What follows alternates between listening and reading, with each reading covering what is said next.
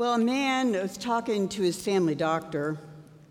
He's concerned, "Doc, I think my wife might be going deaf. I'm not sure. We haven't talked about it, but I'm worried." "Well," the doctor says, "here's something you can try on her to test her hearing. Stand some distance away from her and ask her a question.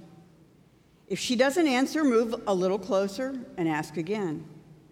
Keep doing this until she really answers.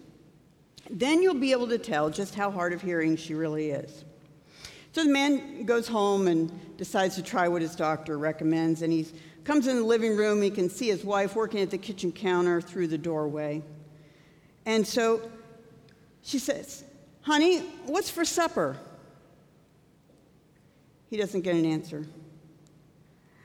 "Honey, what's for supper?" After moving a few steps closer, he repeats. Still no answer. He asks her several more times until he's standing just a few feet away from her and repeats, "Honey, what's for supper?" Finally, she answers, "For the 11th time, I said, we're having meatloaf."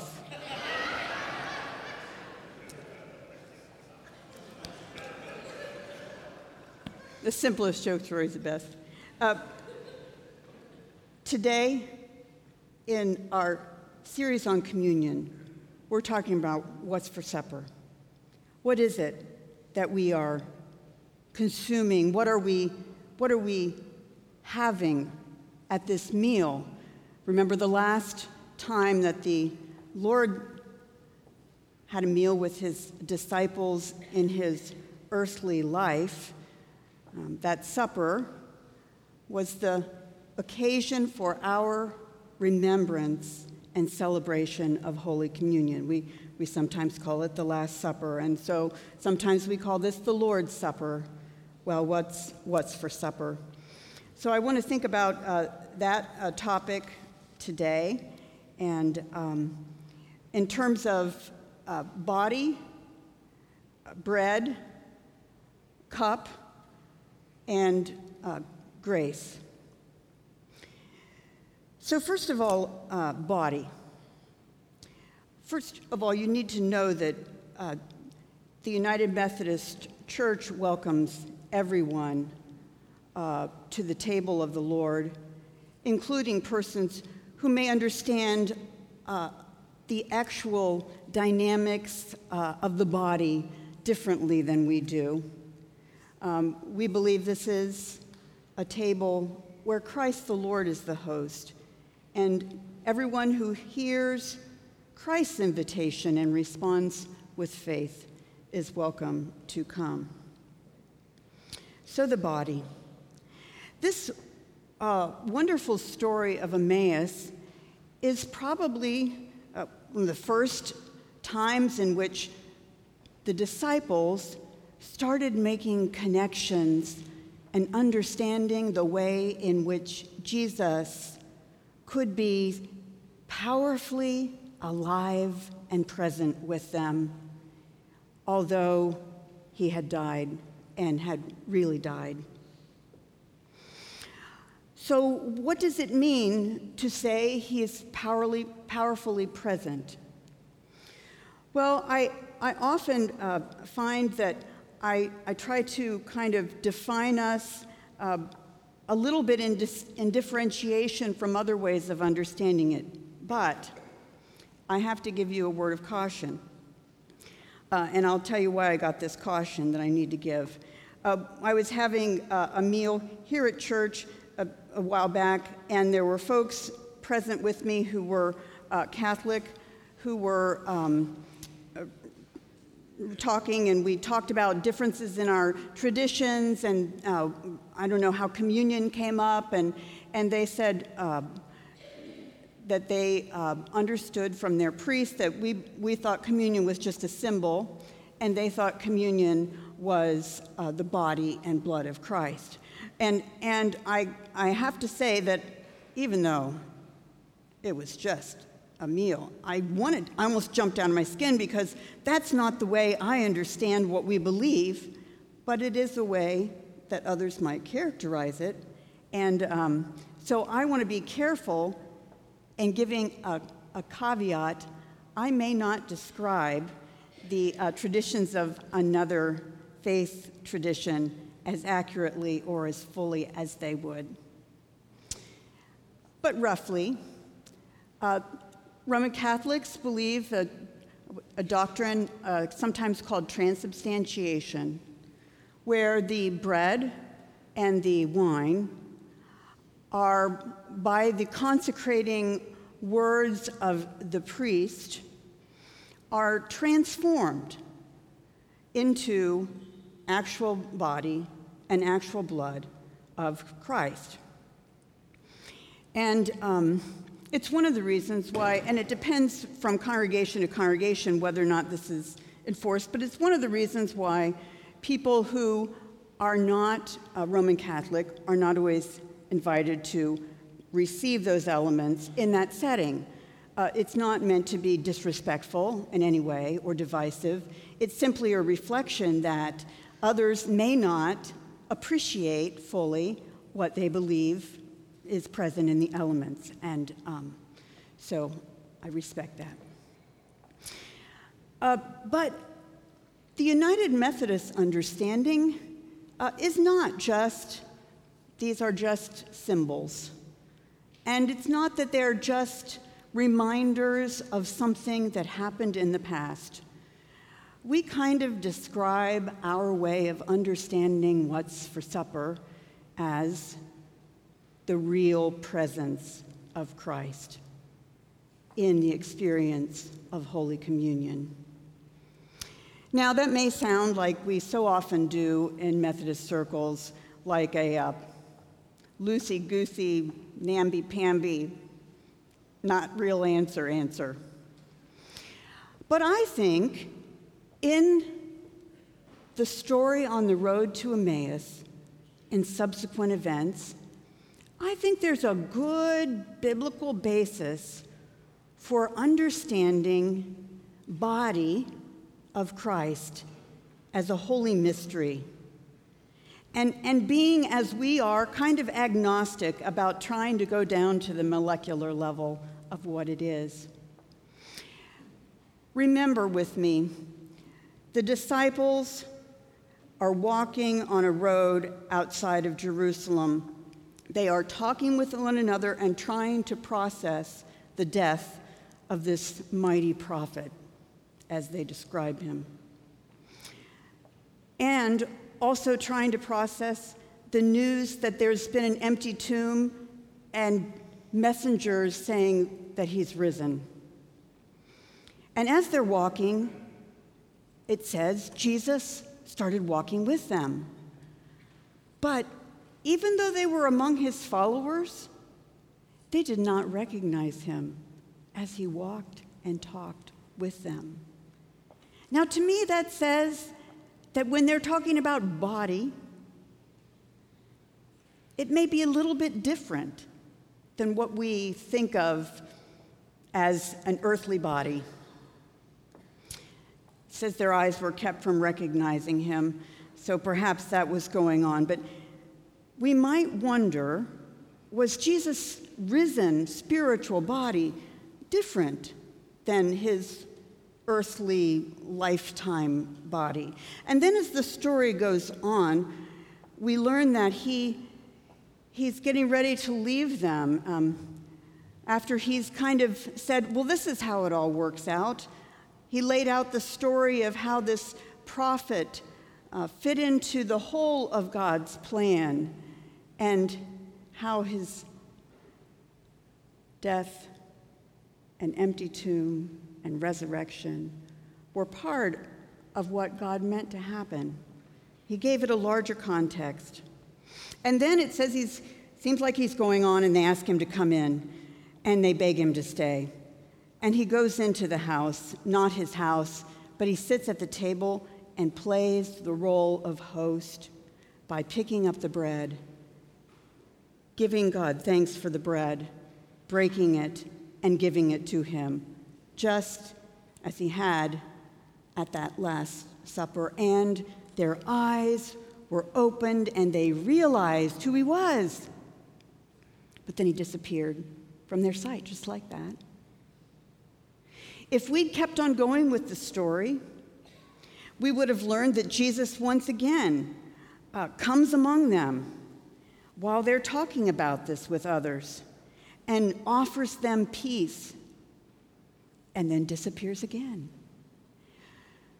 So I think this biblical way of understanding the risen body of Christ as being something elusive, very real, yet not capable of definition with confidence, is very much in keeping with what we call real presence of Christ in the sacrament and what is often referred to through United Methodist tradition, this holy mystery.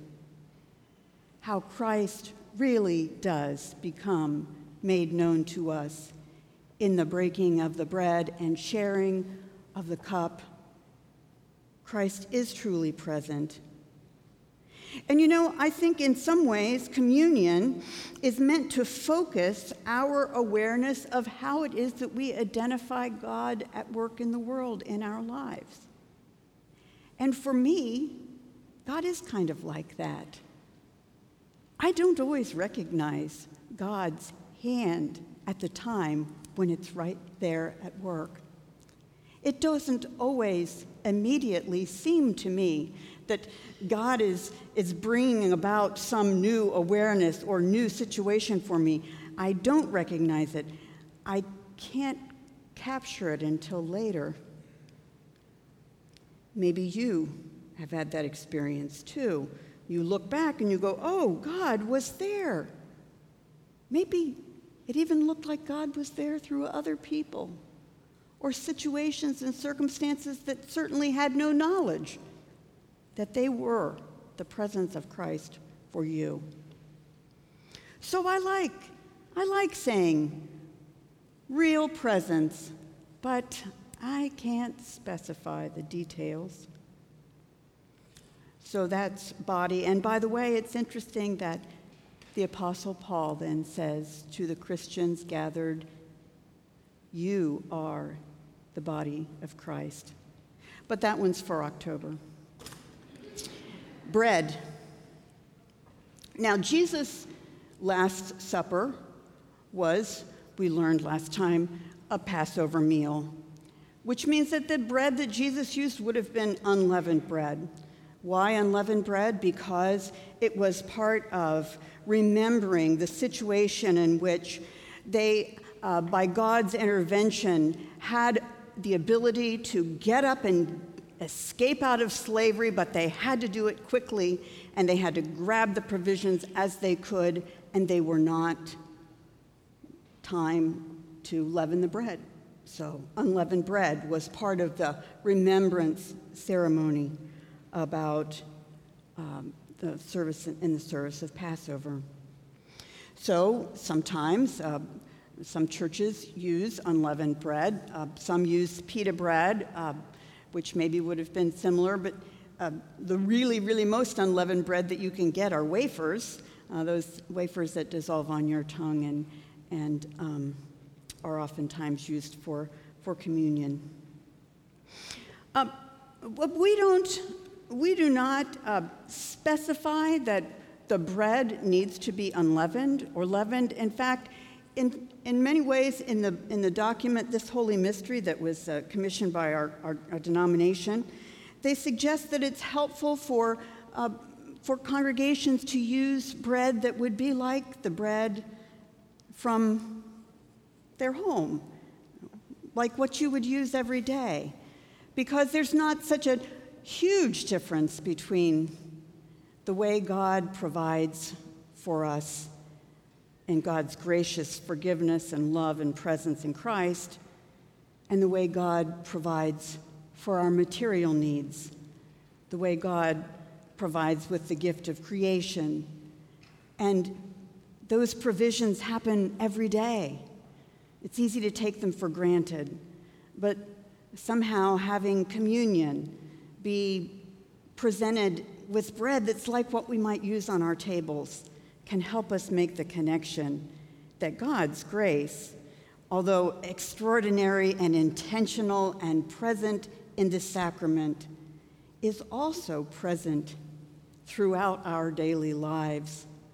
We try to break the separation between holy and secular and say, this shows us that God is present everywhere.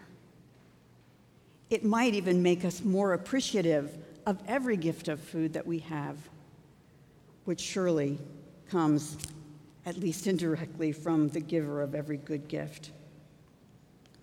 And the scripture that Lowell shared from the story of the Exodus shows that God does provide and care about material needs too.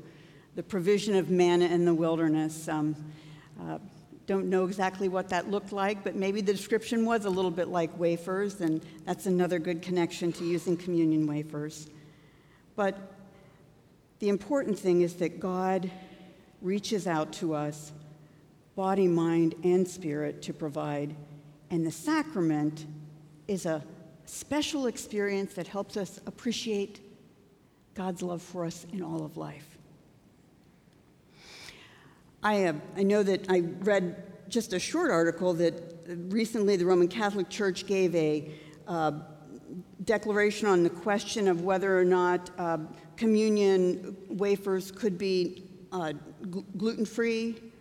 And the ruling was that they could be really low gluten, but they had to have some amount of gluten in them. And I news article for sure didn't go into the theological background and reasoning for that. But for us, the caring of being able to meet people's needs are given flexibility so that we have gluten-free wafers if you need that, and maybe somewhere down the road we'll have different options even more. But for us, the bread is bread. For the cup, now you know that if you've been other places, churches, many of them, perhaps most of them, have wine in that cup. When Jesus lifted the cup and said it was the cup of the new covenant in his blood, I suppose that's why we always use red wine. I don't think we really know for sure if it was red wine at the time, but we use red wine because it is that color that of blood. And blood, as we talked about before, is a part of a tradition of ratifying a promise. Ratifying a promise. And when Jesus talked about the new covenant in his blood, he was pulling on words from the prophet Jeremiah in the 31st chapter, talking about the new covenant that God would make with people, where it would be relational, where God's law would be written on our hearts, where we would know who God is, even as God already knows us, and where we would be assured of God's perpetual offer of forgiveness, not just forgiveness, but the promise to not remember our sins anymore. Well, United Methodists are from the kind of tradition of the Church of England, and John Wesley, our founder, would have had communion wine. And in fact, he apparently really thought communion was an incredibly meaningful way that Christian believers are fed in their life and growth and awareness of God and God's will for our lives. And so he had communion every day in his holy club with others at Oxford. And he believed that it was one of the important means of grace and the ways we grow in God. Later, the Methodist Church was part of social movements that were related to temperance, which was kind of seen as a human rights issue. Back in the context, men were largely the main breadwinners, and they were also the people with all the property rights. And when men took their winnings and their salaries and went to the bar and drank it all away, and the wives and children were oppressed by that. It was seen as a human rights issue that temperance was promoted, and that was part of our history and our tradition, and United Methodists took up the cause along with George Welch, who was a United Methodist layman, and our communion wine became unfermented grape juice, and it is to this day. And even though there's something wonderful about the symbolism of wine that gets a little bit ecstatic and heady, there's something about realizing God's love that's ecstatic and heady. Nevertheless, we've stuck with unfermented grape juice in solidarity for people for whom consumption of wine might be a problem, people who are on a journey of sobriety. And if you go to services where they have wine in Episcopalian churches, sometimes you'll see that they drink all from a common cup. The wine's strong enough that it disinfects all the germs. We do not drink from the common cup because we don't have anything disinfecting that rim. So oftentimes we serve by intinction and invite people to dip into the cup. And finally, grace. Communion is an opportunity to re-experience the power of God's presence and God's forgiveness, a forgiveness that is not really like ours. I know there have been times, because I'm forgetful, that I forgive people and I also forget what they've done, but that's usually because I'm forgetful and not because I'm God. God's love forgives to the point of forgetting, taking away the obstacle altogether. So when we walk down the aisle to communion, we might think about processing together God's incredible kind of offer to us and celebrate that. Real presence through the cup, the words of institution, remembering the story of salvation as we do when we say the great Thanksgiving together. And now let me invite you to hear the words of invitation that accompany this. All you who truly and earnestly repent of your sin and intend to walk henceforth in God's ways, seeking to live at peace with God and one another, draw near and take this sacrament to your comfort, for it is a real gift of a living God who sets up the table and opens it up to all. Amen.